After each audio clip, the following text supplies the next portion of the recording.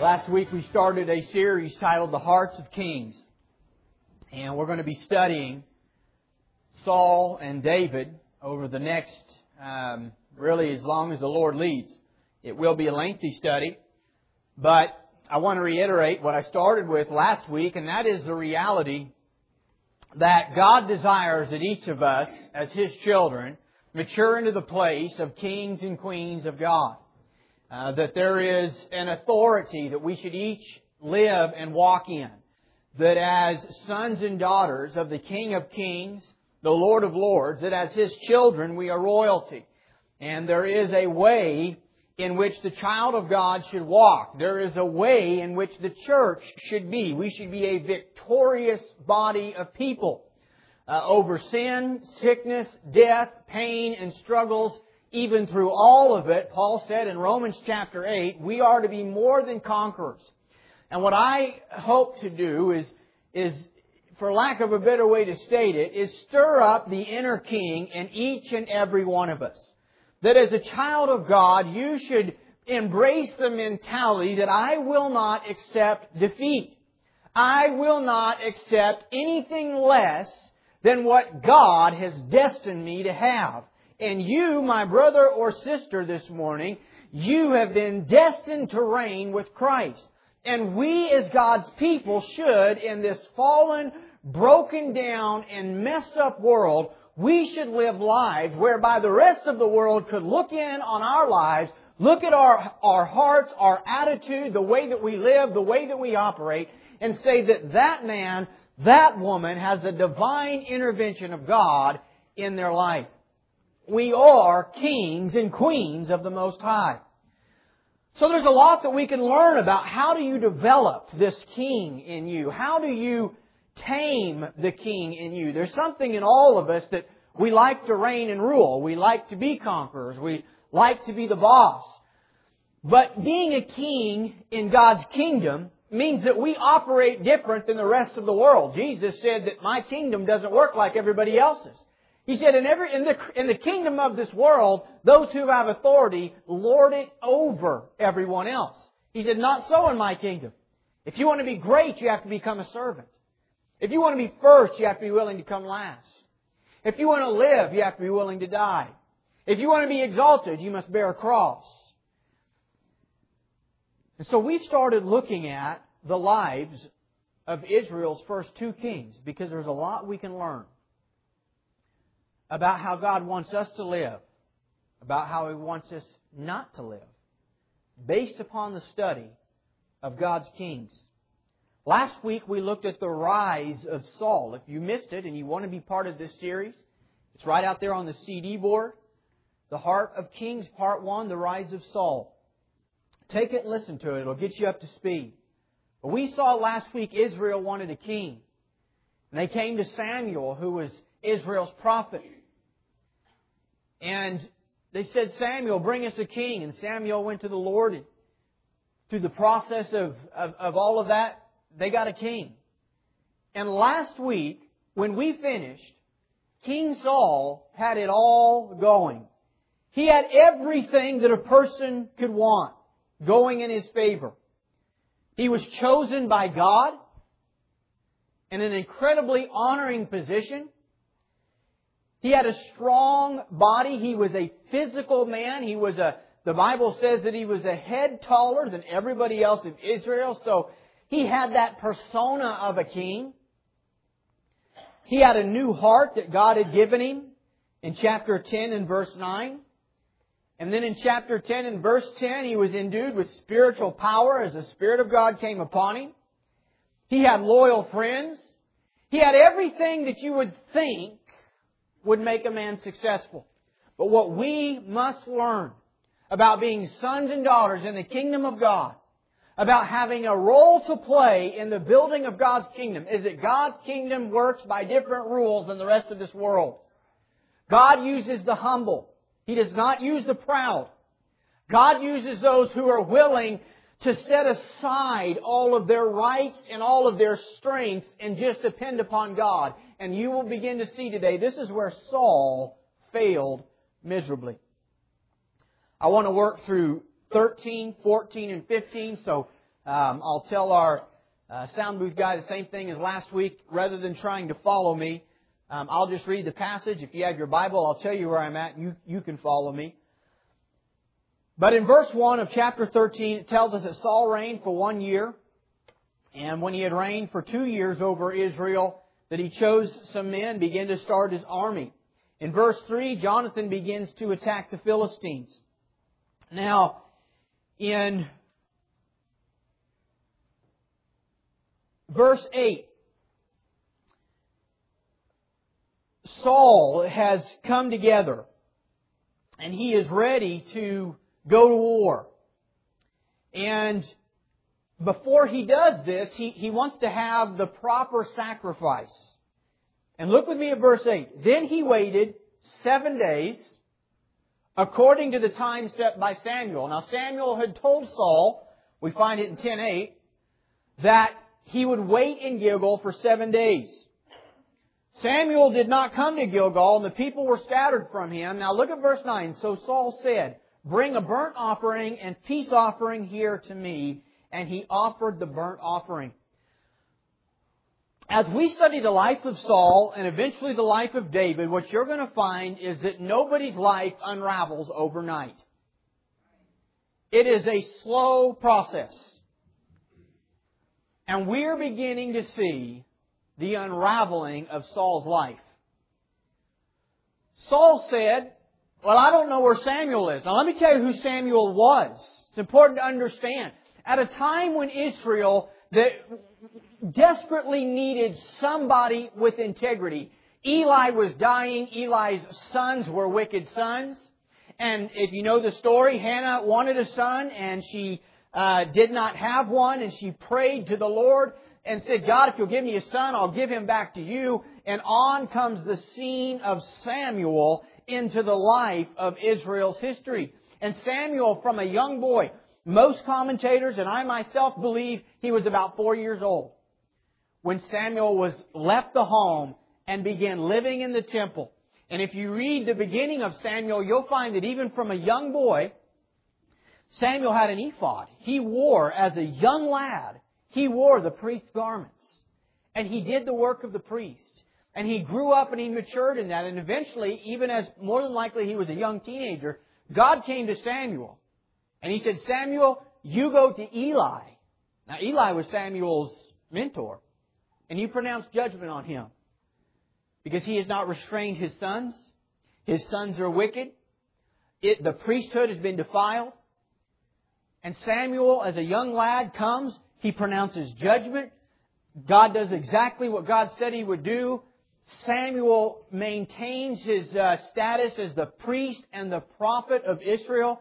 Samuel's life is the life where before Samuel, God spoke to the people of Israel through the priesthood.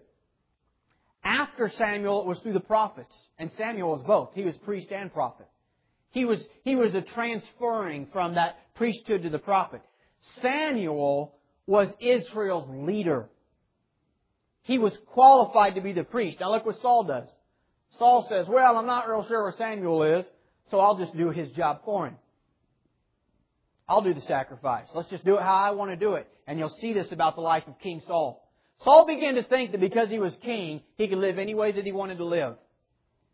Saul began to think that because there was nobody over him but God, that he had free reign to do what he wanted to do.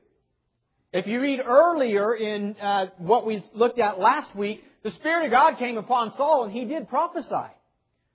No doubt Saul thought to himself, "Oh, the Spirit of God has come upon me and God has anointed me king. And, Samuel, he's just a prophet. I can do what he does. It's just an offering. How hard is it to do that?" And Saul began to diminish the holiness of the ministry. Saul began to think of himself higher than he ought to have thought of himself. In verse 13, here's Samuel's response. Samuel said to Saul, "You have done foolishly. You have not kept the commandment of the Lord your God, which He commanded you. For now the Lord would have established your kingdom over Israel forever. But now your kingdom shall not continue. The Lord has sought for Himself a man after His own heart."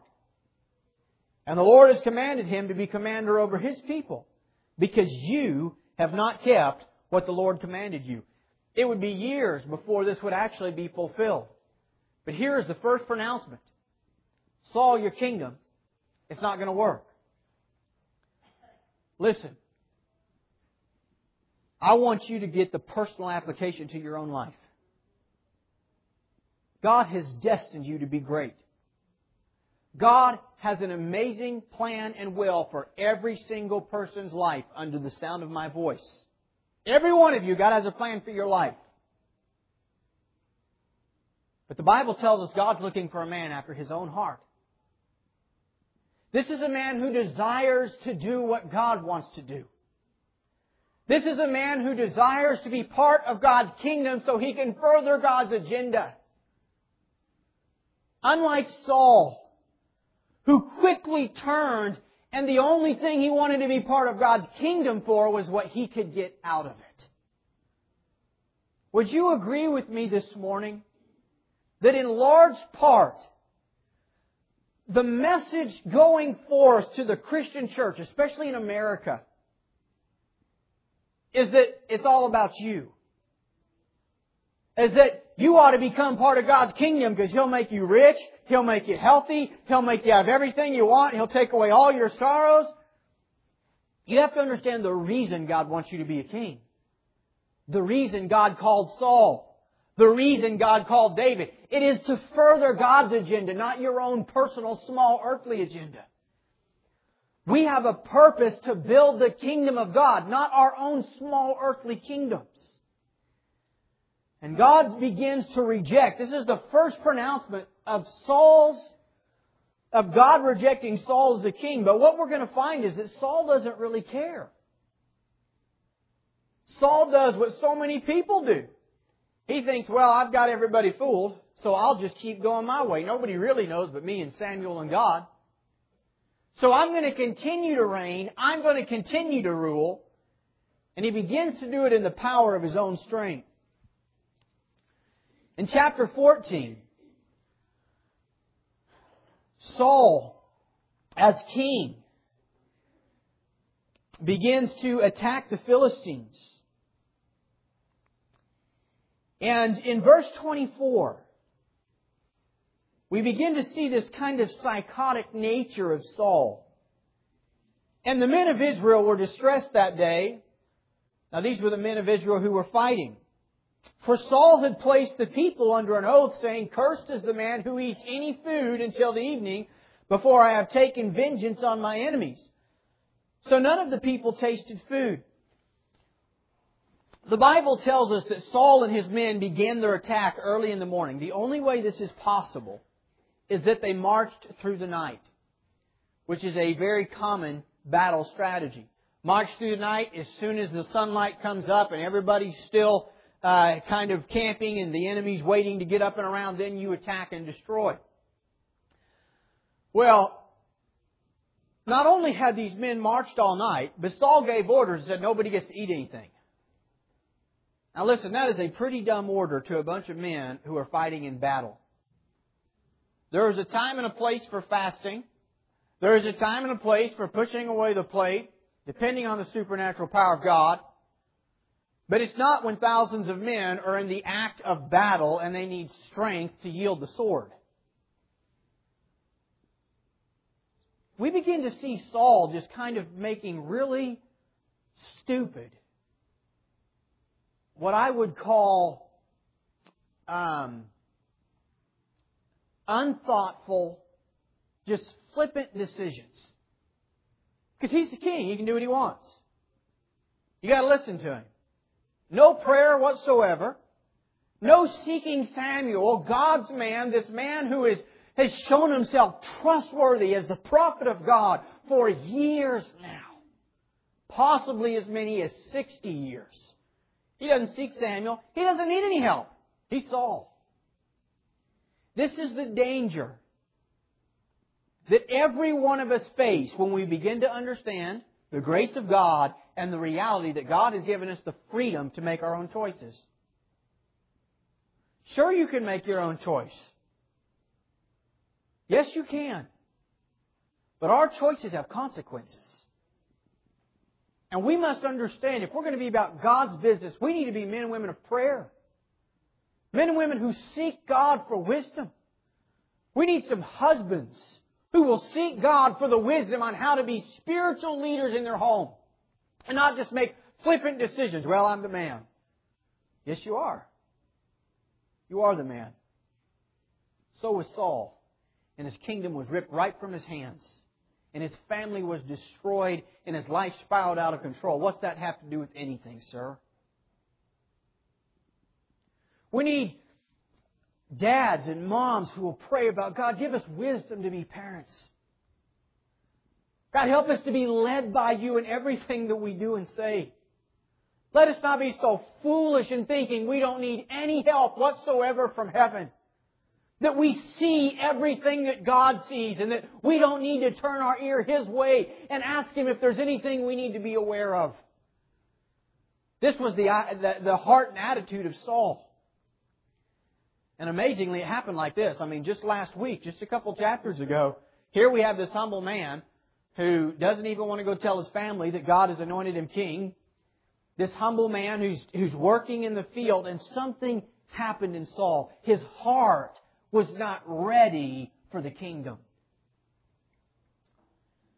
But he says nobody can eat food, and anybody that does is going to die.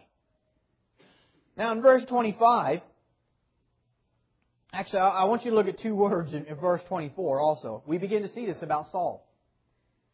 He said, "Cursed is any man who eats any food before I have taken vengeance on my enemies." Not until we have taken vengeance on our enemies. Saul's life became very self-centered. All about him. It's a dangerous place for a king to be who's leading God's people. Now all the people of the land came to the forest and there was honey on the ground. There was something for them there to eat. But when the people had come into the woods, no one put his hand to his mouth, for the people feared the oath. Now look at the foolishness of Saul. Verse 27, but Jonathan is Saul's son. Jonathan had not heard of the charge of his father. And therefore he stretched out the end of his rod and dipped it in the honeycomb and put his hand to his mouth, and his countenance brightened.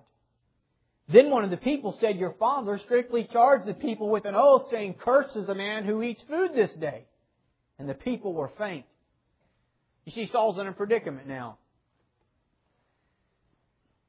If he's going to be true as king, now he's got to kill his own son. Because he said, "Cursed is the man that eats anything on this day." Well, the news didn't get to his son, because his son, like a valiant man, was out in battle. And the news didn't get to him yet. He didn't know. But Saul made no provisions for accidents. Saul made no provisions for, in the event something like this happened.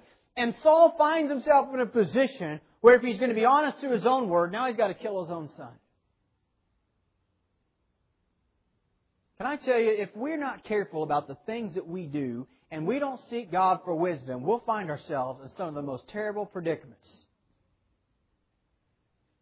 If you think, sir, if you think, ma'am, you can just go about your business, do whatever you want, make decisions, and God has to bless it, you are fooling yourself. You will find yourself in a dangerous situation, and at times your children will suffer because of your poor choices when we don't seek God for wisdom in everything that we do. And in verse 29, Jonathan begins seeing his own father's foolishness. Jonathan said, "My father has troubled the land. Look now how my countenance is brightened because I tasted a little of this honey." He said, "I've got something in my stomach. It gave me energy." How much better if the people had eaten freely today of the spoil of their enemies which they found. For now would there not have been a much greater slaughter among the Philistines. Jonathan begins seeing his own father's foolishness. I want you to see the people that are being controlled by this king in verse 32 and 33. The people rushed on the spoil and took sheep, oxen, and calves and slaughtered them on the ground, and the people ate them with the blood.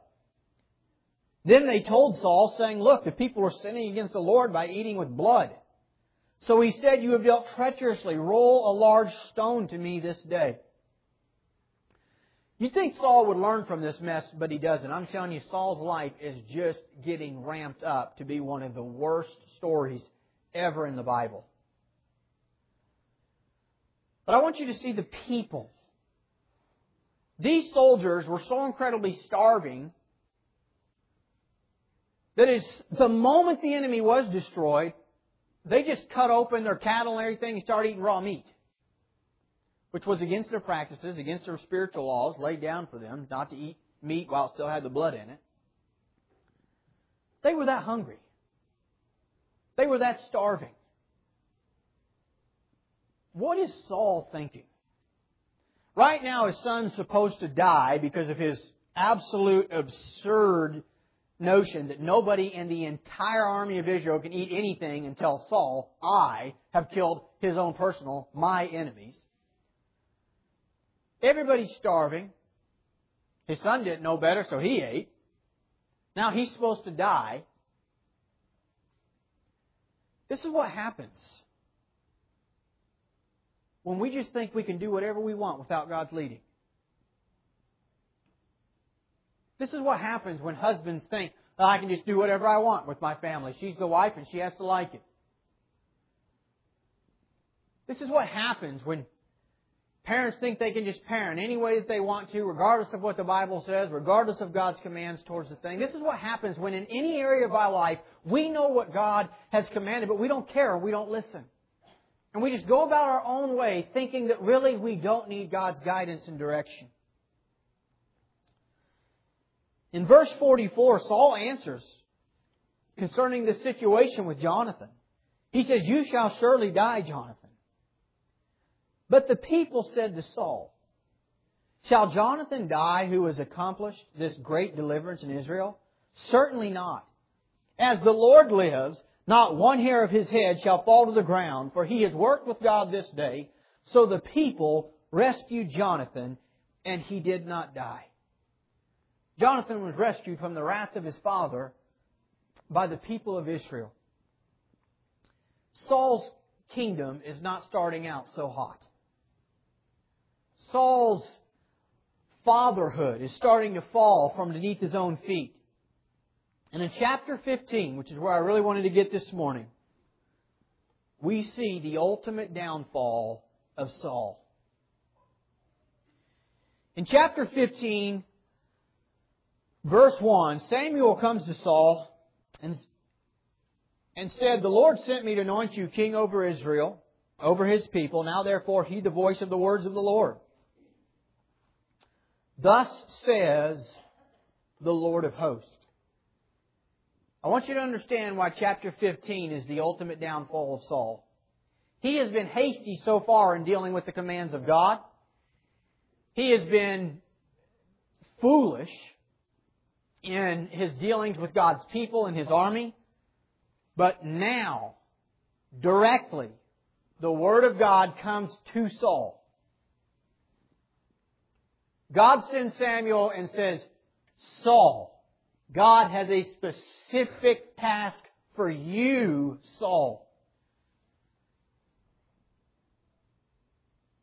He says, "I will punish Amalek for what he did, how he ambushed him on the way when he came up from Egypt. Now go and attack Amalek and utterly destroy all that they have.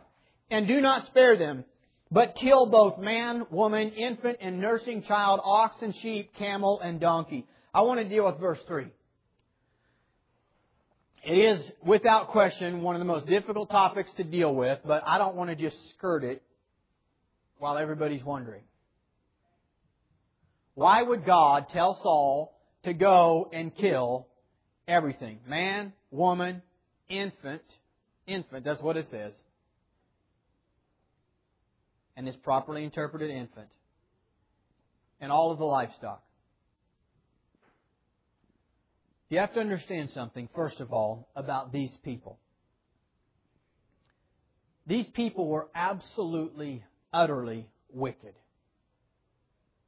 This was a group of people who had open prostitution, who had open homosexuality, who openly sacrificed their own children to demons. History records it, the Bible records it in many different instances. Some of the sacrificing of their children included burning them alive in the fire. I mean, these were an utterly wicked group of people. That's number one. Number two, and I know I'm talking about some difficult theological concepts, but I'm going to give it to you the best I possibly know how. Number two, it is impossible to truly and righteously judge wickedness, the wickedness of this world, without causing casualties to those who are born into the family of the wicked. It happens. Child death is terrible no matter how you look at it. Now I want to pose the question this way. What's better? Do you let the children be burned alive by their own parents? Or do you slaughter them? It's a tough question to ask. The other thought is this. Is it really more honorable to kill all of these wicked, evil men? To kill them off? To kill all of the evil, wicked women, the adults who are part of this community that are entrenched in devil worship, in demonic contact, in child sacrifice? Is it really better to kill off all of those and then leave their children behind to starve to death? No, it's not. Is it better to let the children continue to grow up, as what most of us would think, and then take on the evil nature and the evil desires of their parents, and then die of an old age and spend forever in hell? No. In a way that's very difficult to understand. When you look at eternity, when you look at forever and ever, out of all of the options that these young children had, having their life cut short and being placed into an eternity in heaven forever is the best option. But there is no easy way to deal with wickedness. There is no easy way to deal with sin. And the sins of parents have a tremendous effect on their children. Now that is the best in a nutshell, without spending an entire sermon and developing those thoughts, that I can tell you why God said what He said. But the fact remains, that was the command. This was God's command to Saul, and what we find is that Saul refuses it. In verse 9, let's just look at verse 7. So Saul attacked the Amalekites, as God had told him to do, from Havilah all the way to Shur, which is east of Egypt. He also attacked Agag, king of the Amalekites, alive, and utterly destroyed all the people with the edge of the sword. But Saul and the people, they spared Agag, the king, and the best of the sheep, and the oxen, and the fatlings, and the lambs, and all that was good, and were unwilling to utterly destroy them. But everything despised and worthless, that they utterly destroyed. Saul could not resist capturing their king and bringing home the best of everything to march it in front of the people of Israel to exalt himself. Saul thought to himself, how much more glorious would it be if I captured their king, killed everybody but the king, and bring him back a slave? And then I'll bring in all of their wealth. God told him to destroy it all. But we see Saul has become a man who doesn't really care what God has to say. Saul has become a man, though God anointed him king, though God had sent Samuel to pour the oil on Saul's head and anoint him as king over Israel. Saul switched and began to think he did not need the leading of God, that he was above God's directions, that he knew better than God Himself knew. Saul wanted to exalt himself in the eyes of Israel. Here's the lesson, talking about building the king and queen in each of us. Why did Saul want to exalt himself in the eyes of Israel? You would think being king would be enough, wouldn't you? Listen to the preacher this morning. The flesh will never be satisfied. I pray that that statement sinks deep in somebody's soul. The flesh refuses to be satisfied. You think, if I just had one more thing, then I would change course. Then I would get about God's business and be totally devoted and all in. No, you wouldn't. Because you'll get that one thing and you'll want more. Being king won't be enough. The flesh is never satisfied. And we see the flesh of Saul run wild. Eventually Saul comes to the place where he's going to kill everybody that gets in his way. Whether they've done right or wrong, he's going to destroy them. He's going to protect his honor and his name to the bitter end. And look what happens in verse 12. Saul went to Carmel, and indeed, he set up a monument for himself. You ever seen that about Saul? The man hasn't even been reigning that long. You'd think he'd been king for 60 years and had triumphed over all the lands and was some great, victorious, awesome king that the world had never known. No, not so. He's just beginning his reign. He's been incredibly rebellious so far, but he sets up a monument to himself, not to the Lord, not to God, not to the Jehovah God who brought him up out of nowhere and placed him there in that kingdom. He sets up a monument to himself. It's possible for us to turn inward, folks. It can happen to the best of us. We must be honest with ourselves and check our hearts and ask ourselves, God, why are we doing what we're doing? Is it about us? Is it about me? Is it about Crossway Church? Is it about I'm the man? Is it about this is my right? Why do we do what we do? And any time that our heart is not directed and consumed with bringing God honor and glory and building the kingdom of God, something in us has gone amiss and something in us needs to be turned back the way it was meant to go. And if we don't turn it back, danger lurks ahead. Saul has set up a monument for himself. He has already become grossly self-centered and near psychotic. So in verse 13, Samuel went to Saul, and Saul said to him, I want you to look what Saul says. Blessed are you of the Lord. I have performed the commandment of the Lord. Sure you have, Saul. This is what happens. Some of you are going to tell on yourself right now. This is what happens with people who are typically rebellious to God and who are half-hearted, who are one day in, one day out, who act spiritual here at church and then walk out the doors and act a different way in the workplace and around their families and everything else, and when they're in the secret corners of their life. Guilt begins to override them, and so when they get around spiritual people, they just act overly spiritual. And you can almost always see straight through it. I mean, imagine what Samuel was thinking here. Oh, you have? Wow, Saul, we've known each other now for 3 years. You've never greeted me with, blessed are you of the Lord. I have performed the commandments of God. Something's a little off. Got a guilty conscience, Saul? You know what we see about Saul? Saul was concerned what everybody thought about him. Saul wanted everybody to think he was great. Ultimately, it is the real downfall of Saul.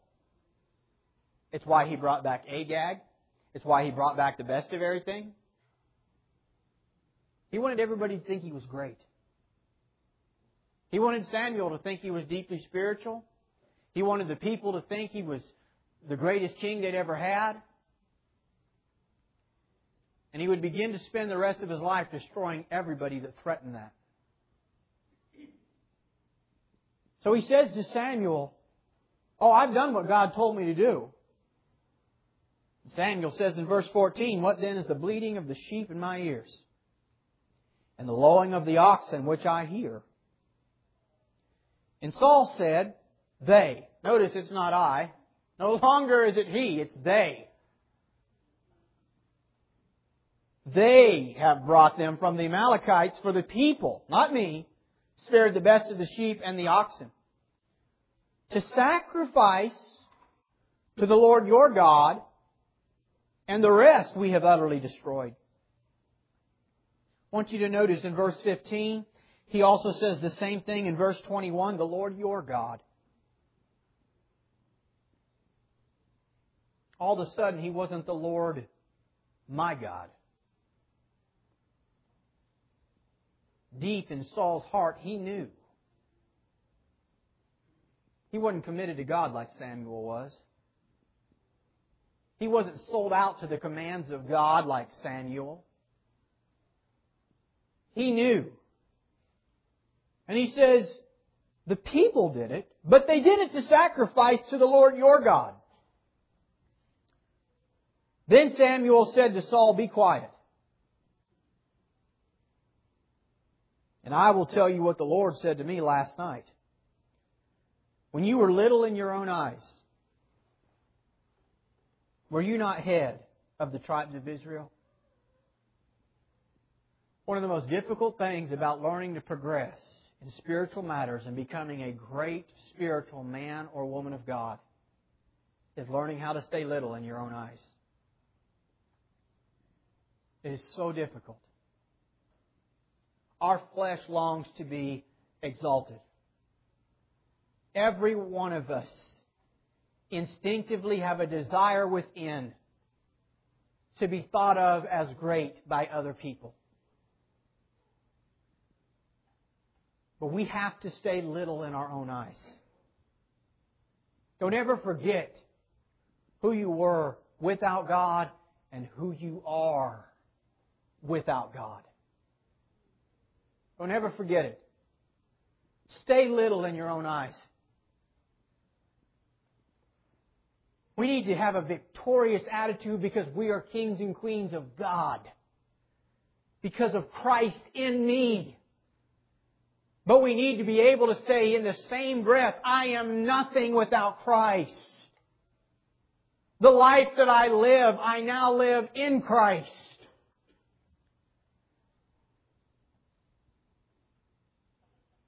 When you were little in your eyes, were you not head of the tribes of Israel? And did not the Lord anoint you king over Israel? Now the Lord sent you on a mission and said, go and utterly destroy the sinners, the Amalekites, and fight against them. Why then did you not obey the voice of the Lord? Why did you swoop down on the spoil and do evil in the sight of the Lord? Saul said to Samuel, but I have obeyed the voice of the Lord and gone on the mission on which the Lord sent me. And brought back Agag, king of Amalek. I have utterly destroyed the Amalekites. But the people took of the plunder, sheep and oxen, the best of the things which should have been utterly destroyed to sacrifice to the Lord your God in Gilgal. You know what a narcissist will do? It's a big word. I don't have time to explain it. But you know what a narcissist will do? That's what Paul was. He refused to take responsibility for anything in his life. He always had to do what he does, or she has to do what she does because of what everyone else did. No responsibility whatsoever. I've never did anything wrong. This is Saul.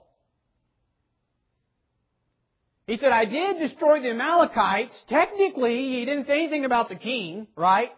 And that word, Amalekites, Samuel, it really deals with the people, and the people are dead. And as far as the sheep and oxen, I didn't do anything about that. The people brought them back because they wanted to sacrifice them to the Lord your God. I am clean. God sees straight through it. God deals with it. It is a dangerous place to be when you refuse to acknowledge that you have done anything wrong. So Samuel said, "Has the Lord as great delight in burnt offerings and sacrifices as in obeying the voice of the Lord? Behold, to obey is better than sacrifice, and to heed than the fat of rams. For rebellion is as the sin of witchcraft, and stubbornness is as iniquity and idolatry. Because you have rejected the word of the Lord, He has also rejected you from being king." Saul said in verse 20, "I've obeyed the voice of the Lord." I sure hope this morning that you can hear the preacher. Obedience doesn't count if it's 50%. That's not obedience. In reality, if you look at the situation, Saul did what made sense to Saul. Sure, kill my enemies, but I don't really agree with not bringing the king home and parading him in front of the people, and I don't really agree with killing off all the best of their cattle and oxen. I mean, we could do a lot with that. And so I'm going to obey God to the extent that makes sense to me, and to the amount that I feel like doing. But the stuff I disagree with, I'll just do it my own way. And then I'm still going to say that I obeyed God. Can I say frankly, I'm in overtime right now, but I'm just going to finish this sermon this morning. Can I say frankly, this attitude of Saul has taken over the American church. People want to live any way they want to live, sin when they want to sin, fornicate when they want to fornicate, cuss when they want to cuss, thieve when they want to thieve, cut down when they want to cut down, and then still on one side of their mouth claim they're obedient to God because they're a Christian. That devilish, double-minded, wicked life will be judged. And if that's you this morning, you need to repent and run to God with your whole heart and quit living and deceiving yourself as Saul was into thinking that somehow you can stand righteously and clean before God. The Bible says without holiness no one will see the Lord. That word holiness is something we want to do away with in the modern day culture. We call it legalism. If choosing not to fornicate is legalism, then yes, call me legalistic. If choosing to follow God and obey God is legalism, then fine, call me legalist. I don't care. You call it what you want. Most people just use that term when they don't want to do what the Bible tells them to do. And the average Christian doesn't know how to do anything with it. So we back down and back away. Saul deceived himself into thinking he was obedient to God. And he had enough self-deception and wickedness in his heart to look God's man right in the face and say, "Oh, I've obeyed the Lord." I've seen my fair share of them. Live one way out in the world, act different around their friends, their family, their people at work, cuss like sailors, live lives that are totally inconsistent with what the Word of God tells us to live, and then want to show up and tell me they really have a deep love for God. You're not fooling me. I sure hope you're not fooling yourself. But more importantly than that, you're not fooling God. Notice the Word of God says, to obey is better than sacrifice. you can't pay off your disobedience. You can't pay it off with church attendance. You can't pay it off with tithes. You can't pay it off by helping out in missions or by being nice to the neighbor lady down the street. All those are good things we should do. But you cannot pay off your disobedience. The only option is to repent of it and serve God with all of your heart. Look what verse 23 says. For rebellion is as the sin of witchcraft. Witchcraft. That is demon worship. That is contacting the devilish forces of this world and connecting with them to wreak havoc on the work of God. Now, nobody in this place, hopefully nobody in this place, would in any way ever want to be associated with witchcraft. God said, your disobedience is as unto me the same as witchcraft. Stubbornness is as iniquity and idolatry. You see, we become a stubborn people. There are some people right now, under the sound of my voice, you're mad. You're mad and you're thinking to yourself, who's that preacher to tell me anything? And you're even madder because I said what I said and you're sitting next to somebody that knows it's hitting right home. But you're so stubborn you won't do anything about it. You're so stubborn that you'll dig your heels in and say, I refuse to change. How long will you hold on to your stubbornness? How long will you really believe that your way is greater than God's? How long will you really think you know better than God Himself? How long will you be self-deceived into thinking that somehow your choices and your stubbornness are actually going to result in your benefit? They don't. They never do. Most of the time, not even temporarily. And so we finally have the rejection of God. Look what He says. Because you have rejected the word of the Lord, He has also rejected you from being king. Our actions do have consequences. Never make the mistake of thinking that just because God is gracious and because God is merciful, that He is then lazy and unwilling to punish your sins. Those who argue they can continue in their sins because of God's grace foolishly argue that God has made it easier for you to sin. And in making that argument, you say that God is an accomplice to evil. He will never be an accomplice to evil. He came to pull us out of sin. He came to deliver us from sin. And this morning He is still the same delivering God. But because you have rejected the word of the Lord, He has also rejected you from king. Notice, I'm done. I'll ask our worship team to come. In chapter 13, verse 13, Samuel said to Saul, look at the very last sentence, the Lord would have established your kingdom over Israel forever. God would have established His kingdom. You need to understand, Saul was not destined to fail. Saul was destined to reign. But he refused to do it God's way. And I don't care if you are the great King Saul yourself. I don't care if you are king over all of Israel and you're the first king that Israel's ever known and you are the man that they cried out, God, send us this man, and you showed up on the scene. If you turn against the commands of God, God will break you, and none of us are above God. None of us, not a single one of us. God pronounced judgment on Saul. Now God has destined you to reign. As a king, as a queen, as a child, a son, a daughter of God.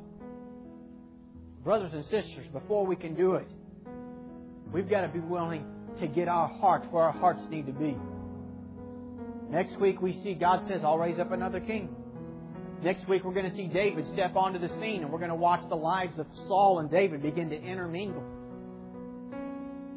And we're going to see that God would spend years taking the Saul out of David, so that David wouldn't reign the same way that Saul did. I'm here to tell you this morning there's a little bit of Saul in every one of us. In me. In you. Let us learn from it.